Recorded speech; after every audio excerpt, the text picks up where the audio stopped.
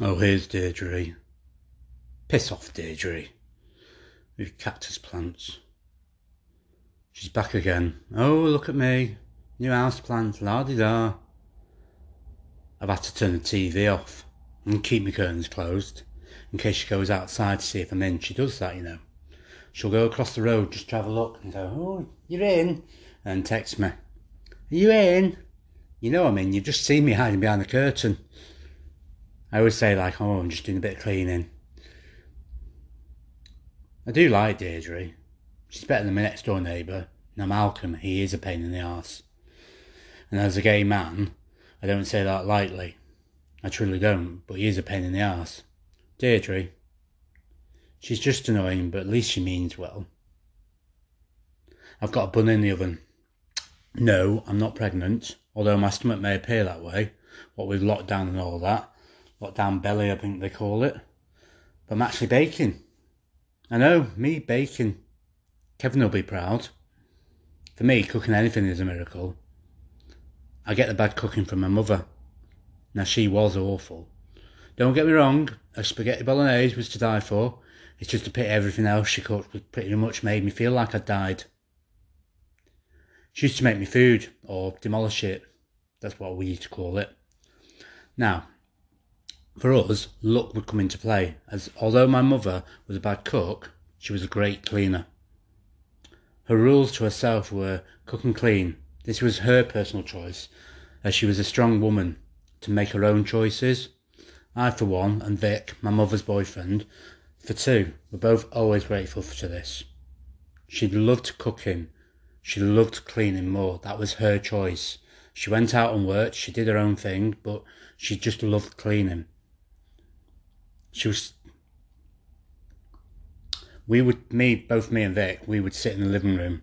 Mum would be cooking and then bring the dinner in the living room and then go back to the kitchen to clean up. My mother never ate her food until the kitchen was fully cleaned. That's how she liked it. We always invited her in, but she chose to go into the kitchen, which was great for us.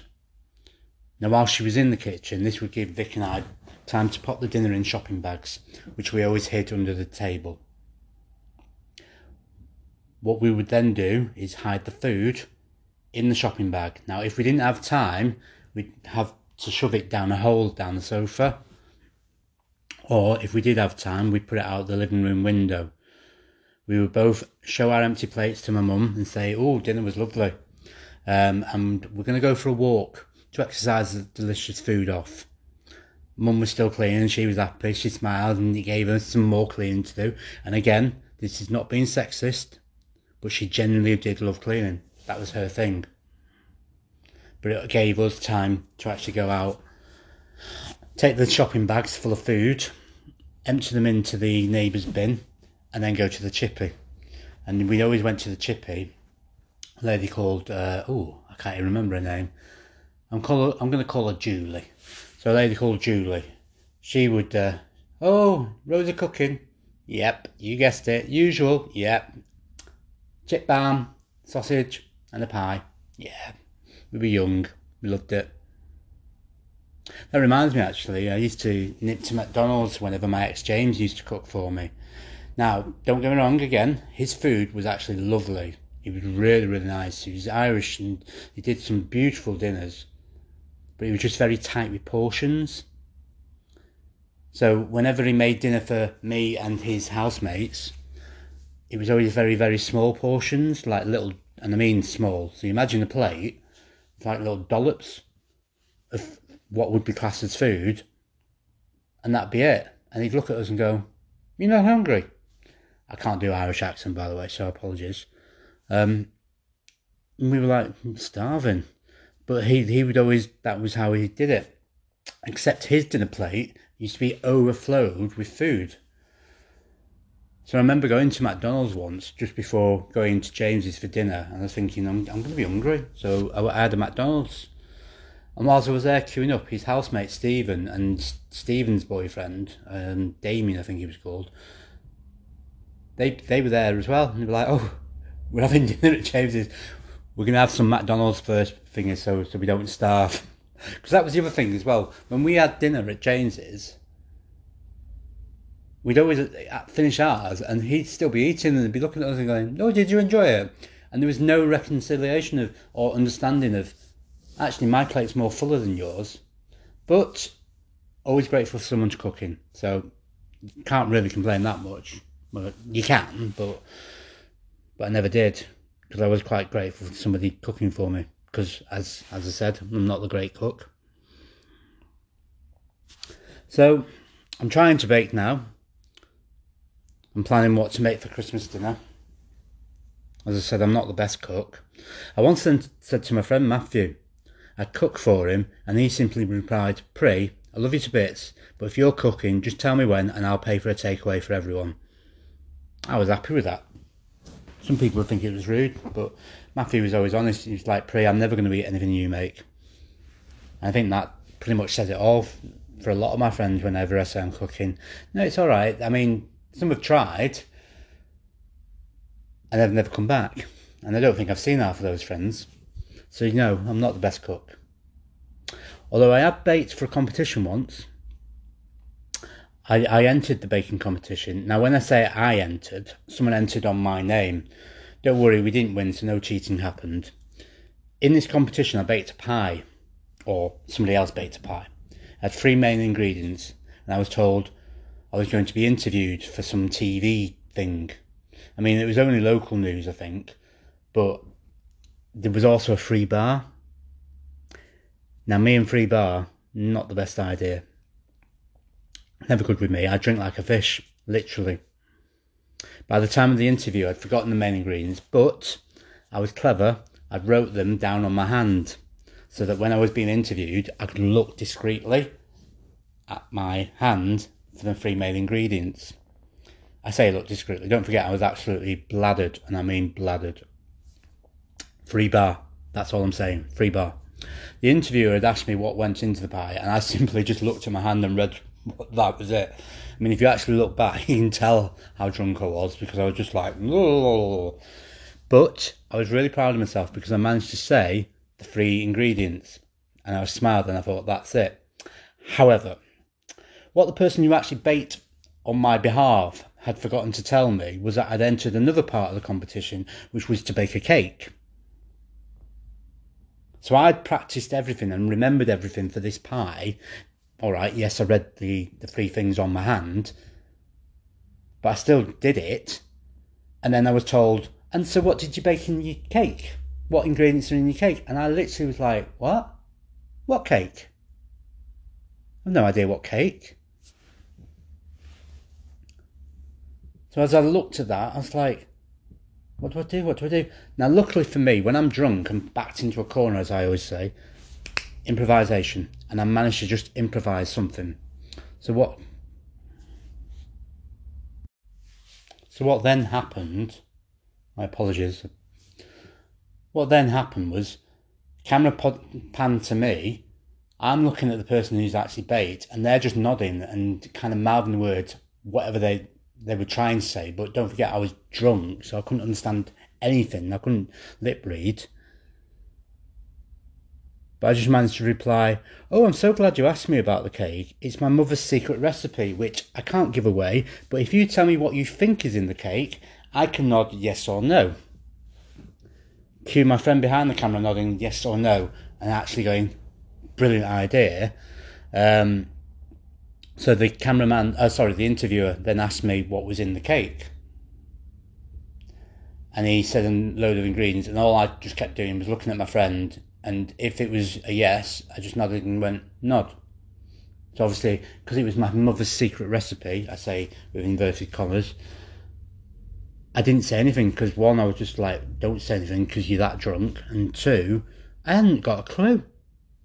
I didn't know about the second cake. See, just to let you know, if you want me to do something, you need to tell me everything. You need to explain it to me like I'm a 4-year-old, and then I will do what I'm asked to do. Doesn't matter how drunk I am, I'll still do what I'm asked to do. But yeah, it was funny. I was impressed with my improvisation on this matter. Also, just as a side note, because you'll all be thinking, "Oh, he's doing some cheating." It wasn't cheating in terms of, well, it was, but it wasn't for financial gain. The reason that people baked and used my name was because they wanted to make the competition look more, because they didn't think that many people would come. And actually, it was such a good competition, many people came, so I wasn't needed. And it wasn't about the baking, it was about the community spirit of it all. And at the moment, things like that, you do kind of miss. I don't bake, but I know that another friend of mine, he runs a baking competition, and he runs a baking event once a month. And people miss things like that. It's like clubbing and dancing. It's not necessarily about seeing all your friends. It's been about part of community, and you might be dancing away for ages, but you're out with your friends. And I think people are just really, really missing that. It's not long till Christmas, and what were the rules, etc. I think this will be the first Christmas by myself. I used to fear that, spending Christmas by myself every year.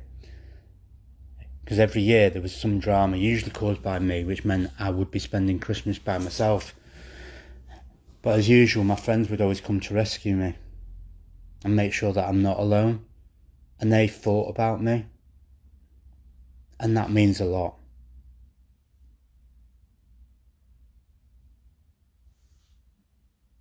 It reminds me that I'm not alone. This year is different though, as choices have to be made and people have to look after their own families. It's sad, but I know deep down I won't be alone. There'll be phone calls and Zoom meetings, so I know I won't be alone. But I do hope they remember I watch Doctor Who and my favourite comedy programme on Christmas Day. Yes, my favourite comedy programme is EastEnders, so those two programmes, don't ring me, because I'm not going to answer. I'm just putting it out there. No one interrupts them. No one. One of my favourite Christmases was last year. I went to Christmas with Frenchie and my friend Terry. Now, Terry I always class as my dad. And Frenchie, because for whatever reason, this was the first year that he stayed at home, because he normally goes to Rita's and has a big Christmas with them. But for whatever reason, he kind of went out all hog, and he did the full Christmas dinner. Now I think it was a 6 or 7 course meal, so there was little bits and bobs. Now in French's eyes, he thought, I've done enough here, not just to feed us 3, i.e. Frenchie, Terry and me, but to feed the 5,000. And like most people, when they make a Christmas dinner, they always think, well, there'll be so much, we can save some for the next few days and do a Christmas hash or whatever. And I think that was what Frenchie's plan was. But for some reason, Frenchie completely forgot that this is me and Terry. Feeding the 5,000 is like feeding 5. To us, we literally ate all that.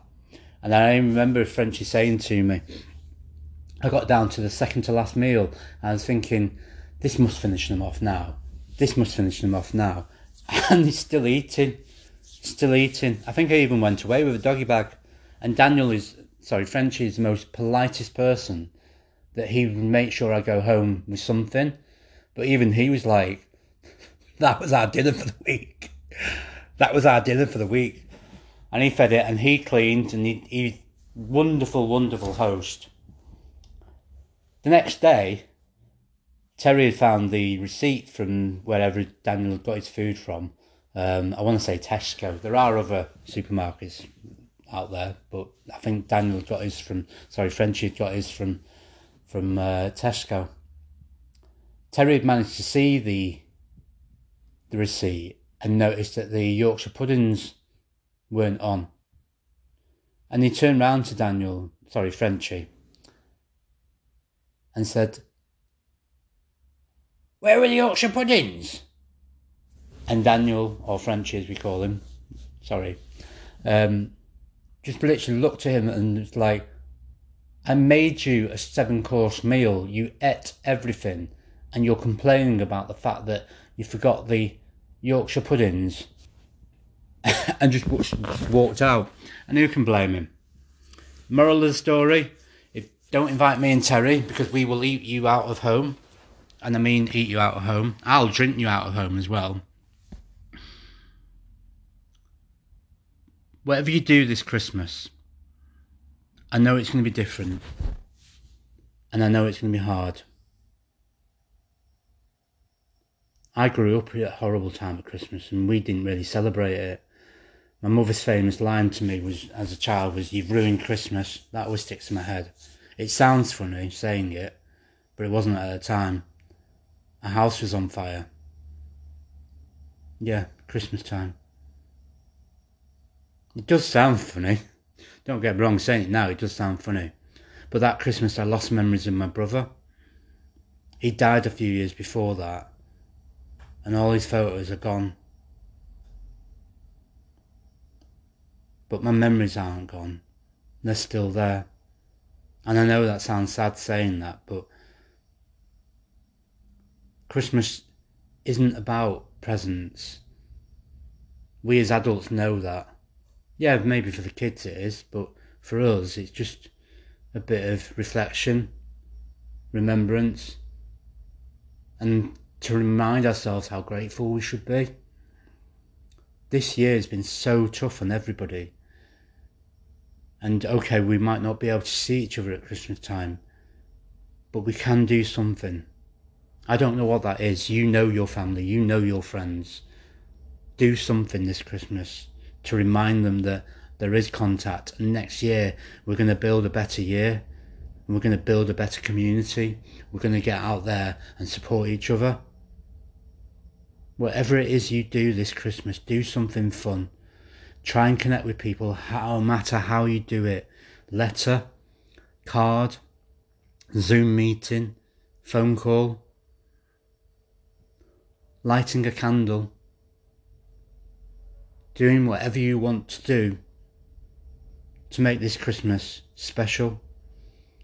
Because I tell you now, if we needed something, now is that time. I will keep saying and I will keep reminding you that you are not alone. And although I feel sad at times, as I've said before, I am so grateful for everything I've got at the moment. Because although I may have to be by myself, I am not alone. Because I know I'm going to get them phone calls. I know I'm going to get those Zoom meetings. And I'm going to be doing something. But remember, not between Doctor Who and EastEnders. I'm not answering anybody. I'll happily pretend I'm dead. Don't suffer in silence. One of the reasons why I'm doing these little monologue podcast things is to show that I'm not ashamed anymore to actually say that I'm not doing good. I'm not ashamed to actually say I need some support. I'm living by myself, but I don't feel alone. And the reason for that is because I tell my friends, and they do what they can, and they can't always be there, but it just unlightens the burden. I hope you all have a lovely Christmas, and I hope you all stay safe. And just remember, don't invite me for dinner if you want some food for the rest of the week. I will happily steal your food. Love you all. Pray.